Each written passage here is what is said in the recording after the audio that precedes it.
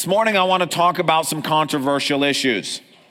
There's four in particular I want to address, and want to raise them with you at the beginning of the sermon, and I want to do so by asking a few rhetorical questions.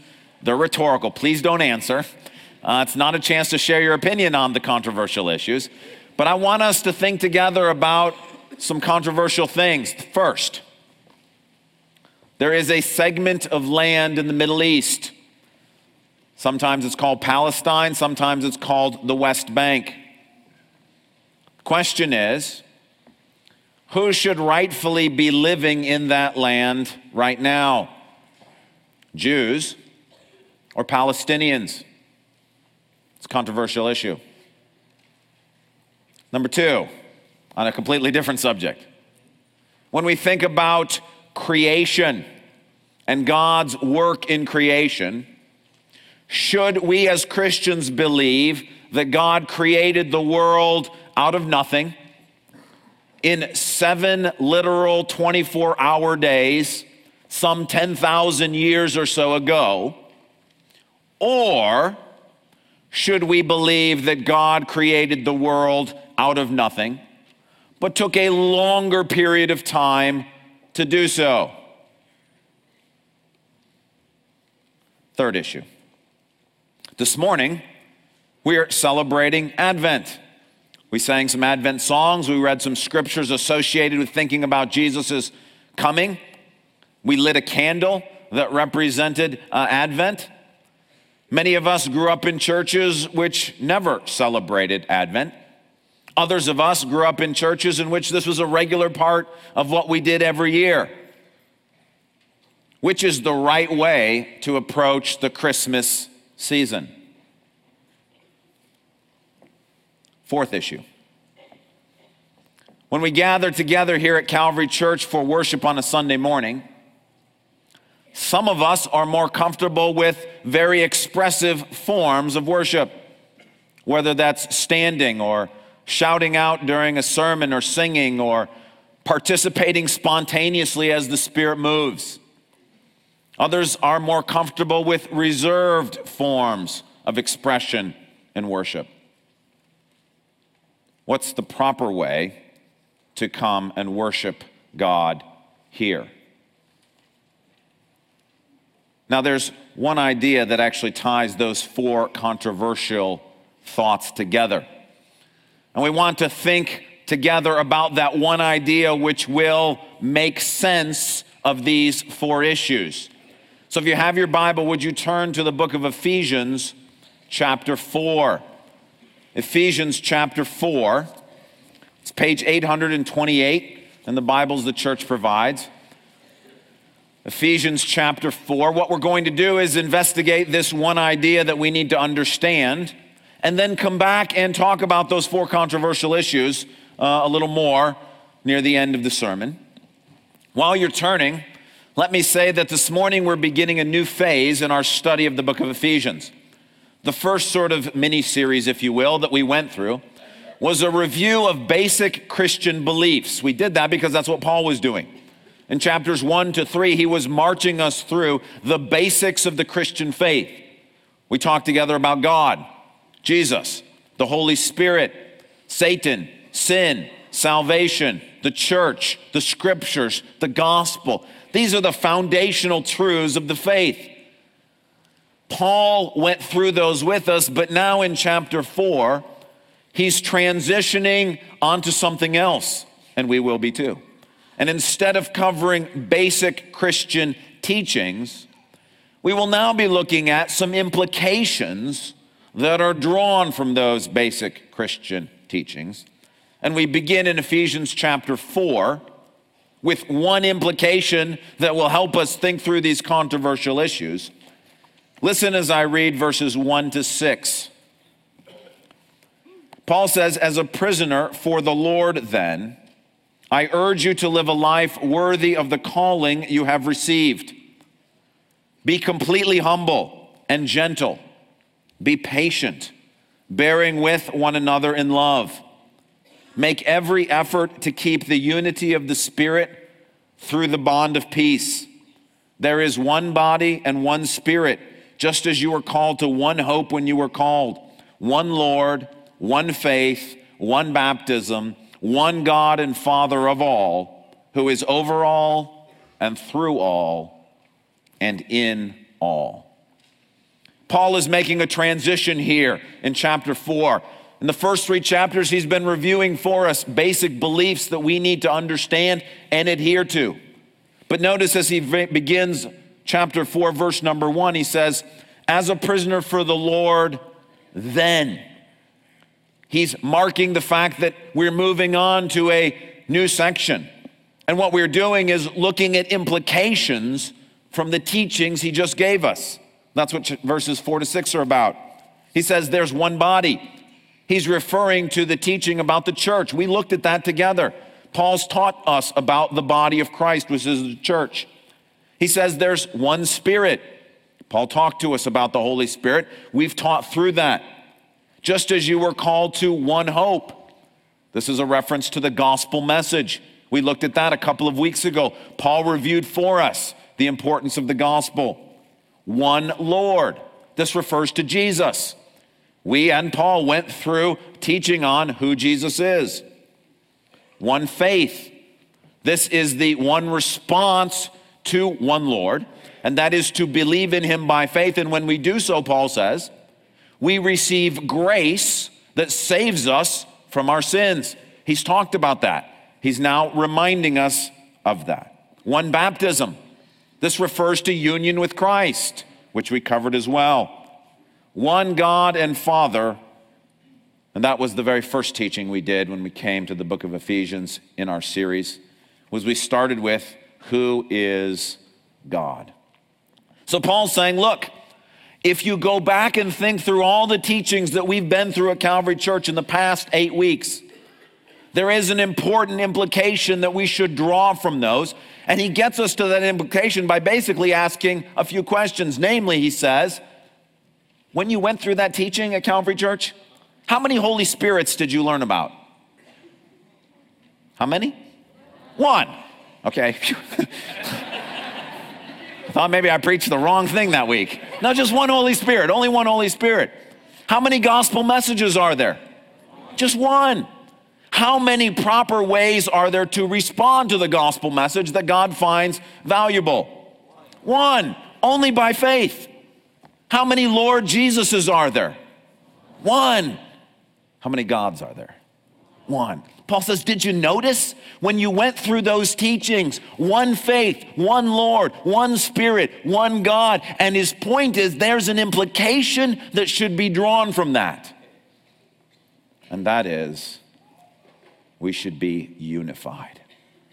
We should be united. We are one body, one Spirit, one gospel, one Lord, one faith, one baptism, one God. And in reality, to think through those 4 controversial issues that I raised at the beginning of the sermon, the thing we have to understand is the idea of unity. And so this morning, I'd like to spend some time thinking about unity so that we can go back and apply that to those issues. In order to do this, I want to reenact an illustration that we did maybe 4 or 5 weeks ago. You may have remembered at that time, I just asked if 20 or 30 of you would spontaneously come up here on the platform and that you didn't have to do anything other than just sort of be here and follow directions. I want to reenact that this morning. So if I can, if there's another 20 or 30 of you that are willing, or the same 20 or 30, just to come on up here on the platform. Like I said last time, we're not going to embarrass you. We just need some people to come up here and participate with us so we can demonstrate what the church looks like. Come on. Michael, thank you. Come on. Okay, now to be fair, I did ask, Midge Olson was our person who represented Jesus last time, and so I asked her if she would reprise her role. So she was asked to come up here. Midge, come on up here. If I could get everybody over to that side. Everybody over to that side. And Midge, I need you right here. And then everybody sort of behind her, sort of fanning out that direction. You need to be over here too this time, Wally. Okay, Midge, right in the front. So if you remember, come on up, we got room. Okay, right here. I need you right here, Midge.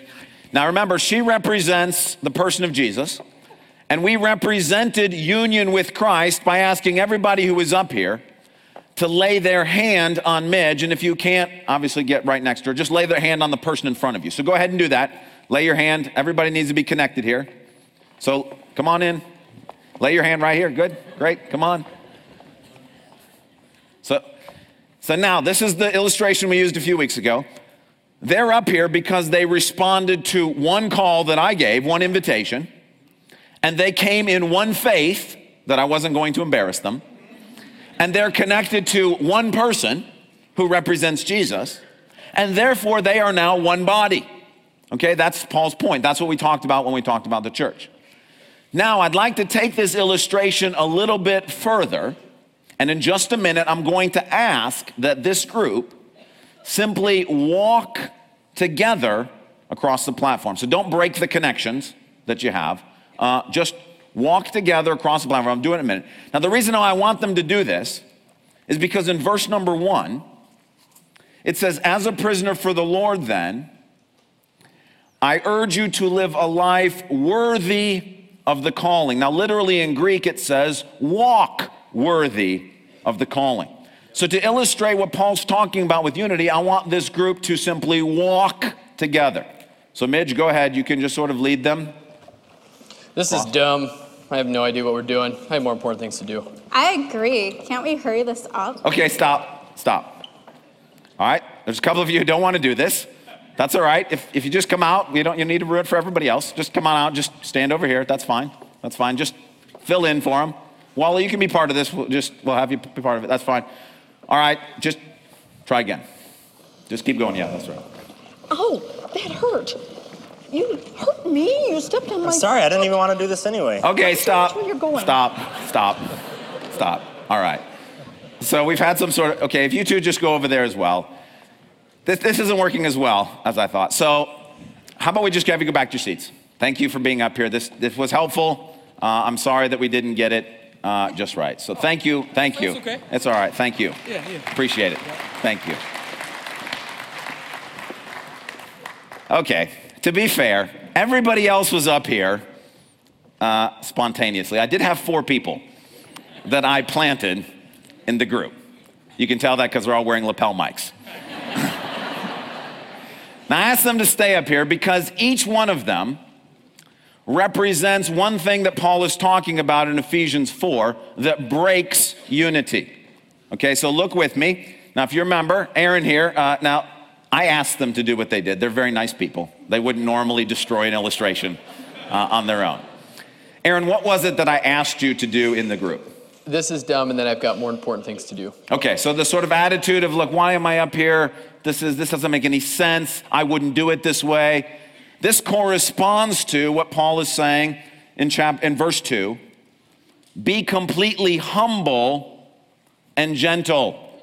And what those 2 words mean is they give the idea, if we're going to be unified as individuals, we can't be arrogant and overly filled with our own sense of self-importance. The same words are used in Titus chapter 3, verses 1 and 2. Can I have Titus 3, 1 and 2? When Paul says, look, remind people to be subject to rulers and authorities. There's times in which we're in leadership positions, and there's times in which we're following. And if you're going to be following in a group, what's absolutely important is to be obedient, to be ready to do whatever is good, to slander no one, to be peaceable and considerate, and to show true, here's the word, humility toward all men. That if we come to whatever it is we're being asked to do as a group with arrogance and overly concerned about our own sense of self-importance, it's impossible to remain united with other people. So Aaron represents being humble and gentle. Allison, what was it that I asked you to do? To complain about how long it was taking. Okay, Allison was to be complaining about how long it was taking. That's the second point Paul makes. Not only is it necessary to be humble and gentle if we're going to have unity, we have to be patient. I mean, surely you can tell it was going to take longer for this entire group to move across the platform than for any one individual. The point is that if we're going to walk somewhere together, it will take longer to get there. And if we refuse to be patient, if we insist that church move at the speed that we could move at individually, well, there can't be unity. Number 3, Mary, what was it that happened to you or that I asked for you to say? He hurt me because he stepped on my foot and I complained. Okay, so Mary was injured. Now, no real injuries took place, except actually during practice. She represents the third part of verse number 2, bearing with one another in love. The word for bearing with means to put up with something that happens to you, even if it's harmful or annoying. The idea is that if we're going to move together as a group, some toes are going to get stepped on. When that happens, you got a choice. You can either in love accept the fact that these things will happen, even though it might be harmful, even though it might be annoying. Or you can say, I don't want anything to do with this anymore. I've been injured here. I'm out. That will destroy unity. And then finally, Todd, what was it that I gave to you? What did you represent up To here? complain that I just didn't want to do it. Okay. So he was the one who stepped on her foot. And the idea is that what Paul says in verse number 3, make every effort to keep the unity of the Spirit. Maybe we're the one who gets our toes stepped on. Maybe we're the one who's embarrassed because we stepped on somebody else's toe. Whatever it might be, it takes work to stay united. That yes, we have one group up here, but it's very easy to see how that would fracture if people didn't work at it. And so Todd represents the fourth thing, Paul says, which is, look, you got to work at this thing, okay? Thank you all for being willing to be up here and to be part of this. You can go back to your seats. Great job. They're all very nice people, non-complainers. Now, that's what Paul means when he talks about unity.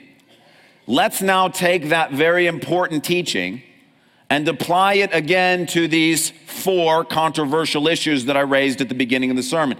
Namely, the promised land, the land over in Palestine and Israel, the mechanics of creation, how long ago did God create the world, Advent, and expressiveness in worship. Now, the first thing to notice is that none of those 4 controversial subjects has been mentioned thus far in the book of Ephesians. That's because they don't function at the level of absolute truth. You know, Pastor Ed Dobson used to have a very helpful classification that I learned here at this church of absolutes, convictions, and preferences. The issues about the land in Israel, the issues about creation, the issues about Advent or about expressiveness in worship, these are convictions or preferences, but they're not absolute truth. You say, how do you know that? Because Paul didn't bother to mention them in Ephesians chapter 1-3 when he says, let's go over the basics again. He does talk about Jews and Gentiles, but he doesn't happen to mention who gets the land. That's just not part of the absoluteness of the Jew and Gentile discussion that he's having. He mentions that God is creator, but he does not mention how many years ago God did his creating act. It's just not part of the absolutes. He mentions Jesus' return and his first coming, but he doesn't tell us how best to celebrate that or anticipate it. He talks about worship, but he doesn't give us instructions about how to be expressive or non-expressive in worship. What that means is that these 4 issues, as important as they are, don't function at the level of absolute truth. Therefore, the principle of unity is the principle that should be the overriding principle as we think about these 4 things. So, what does Paul say about unity? He says, first, we need to be completely humble and gentle. We need to not be arrogant or overly taken with our own self-importance. See, take the issue of the land in Palestine. That's a complex issue. Who should have that land right now? See, on one hand, I believe that the Bible teaches that that section of land has been promised to Abraham's physical descendants. Jewish people have been promised that land by God. But we have to hold that truth with another truth that Jesus himself tells us, is that Israel was kicked out of that land because 2,000 years ago they rejected Jesus as Messiah. That issue of who should be in that land right now is now a very complex issue. Now, that's not even to mention all the political and all the other stuff going on. Just simply theologically, it's tough. We need humility and gentleness. It doesn't mean we shouldn't have strong convictions. It just means we got to recognize this is a hard issue. Thinking about how the account of creation fits with science, and how Genesis 1 to 2 are supposed to be read, and what exactly God's trying to communicate. That's a complex issue. It doesn't mean we shouldn't think through it, but we should approach it with humility and gentleness and recognize that there are other Christians who are searching the same scriptures we're searching, who may come to different opinions than we do. If we think ours is the only opinion, there can't be unity. Advent, on one hand, this is a great way to help people conceptualize and think about the coming of Christ, to have people not consumed with Christmas and consumerism, but to think what's most important is Christ's first coming and his second coming. But on the other hand, there's a real danger of empty ritualism and simply going through celebrations and seasons. It's a complex issue. Expressiveness in worship. For some people, we read the scriptures and it says, do not stifle the spirit. Be spontaneous, engage in what's going on. This is not a spectator sport. It's a dialogue, it's a process, and some people read that and are willing to be expressive in worship. Can I get an amen for that? Amen. There we go, yeah. On the other hand, there are scriptures that say, do everything in order. Don't be a distraction to people. And so we hold these in tension, and so it's a complex issue. And it's only the very arrogant and the very self-absorbed who think their position is the only conceivable position on any one of those subjects. Paul says you got to be humble. You got to be gentle in dealing with these things. I'm not talking about the gospel. I'm not talking about the Trinity. We're not talking about Jesus. We're not talking about the fundamental truths that we cover. We're talking about these more controversial issues that function at the level of conviction or preference. Paul says you got to be humble and gentle. He also says, number 2, we have to be patient. You see, coming to a position about who should be in the land, trying to understand creation and science and all of that kind of stuff, thinking through traditions and how best to raise kids or help people in the church to think about Jesus, thinking about how worship should take place in a big environment like this with diverse people, it takes time. And God is working on each person differently. And God is taking each one of us through the process, and he says, look, you got to be patient. Paul demonstrates this in Philippians chapter 3, verse 15. Speaking not of a fundamental of the faith, he's speaking about the concept of spiritual growth. He says, all of us who are mature should take a view of such things. And if on some point you think differently, that too God will make clear to you. He's just like, well, let's wait. God is the ultimate teacher. And even for an apostle to say, look, I just have to wait. I have to wait for God to bring you along. And in a room this big with this many people, we're all at different places on our journey. And you're going to be somewhere different 5 years from now, and I'm going to be. And we're moving together. And God may teach you something you don't know today, and God may teach me something I don't know today. And Paul says, unless we're patient with one another and really patient with God, we can't have unity. Number 3, he says we have to bear with one another. That even if something annoying or harmful happens, to bear with one another in love. For example, when we think about the issue of expressiveness in worship, Andy, Dan, Mark, myself, others often ask you to stand when it's time to sing. Now, we do that because that allows there to be sort of more energy and more engagement. We read scriptures that talk about people standing in the presence of the Lord and those sorts of things. But you know, one of the negative consequences to you standing when we ask is that there are people around you who are not physically able to stand or not able to stand for as long. One of the problems is that when we all stand, they're not able to see the screen and read the words for the songs that we're singing. And then, in many ways, then we're inhibiting people from worshiping. Yet, those people, of whom there are some here, they have borne with us in love. Even though we've been hindering their worship, they've been kind. They've put up with something that's annoying, even potentially harmful. That's why we have unity. But having said that, this morning at the Information Center and from this morning on, we worked out a deal under our copyright agreement to have a limited number of pages of lyrics printed out so that anybody who's coming to service and is unable to stand during worship will have words in front of them, to not have to see the screen, to still participate in worship. And I do want to apologize that it took us so long to get that fixed.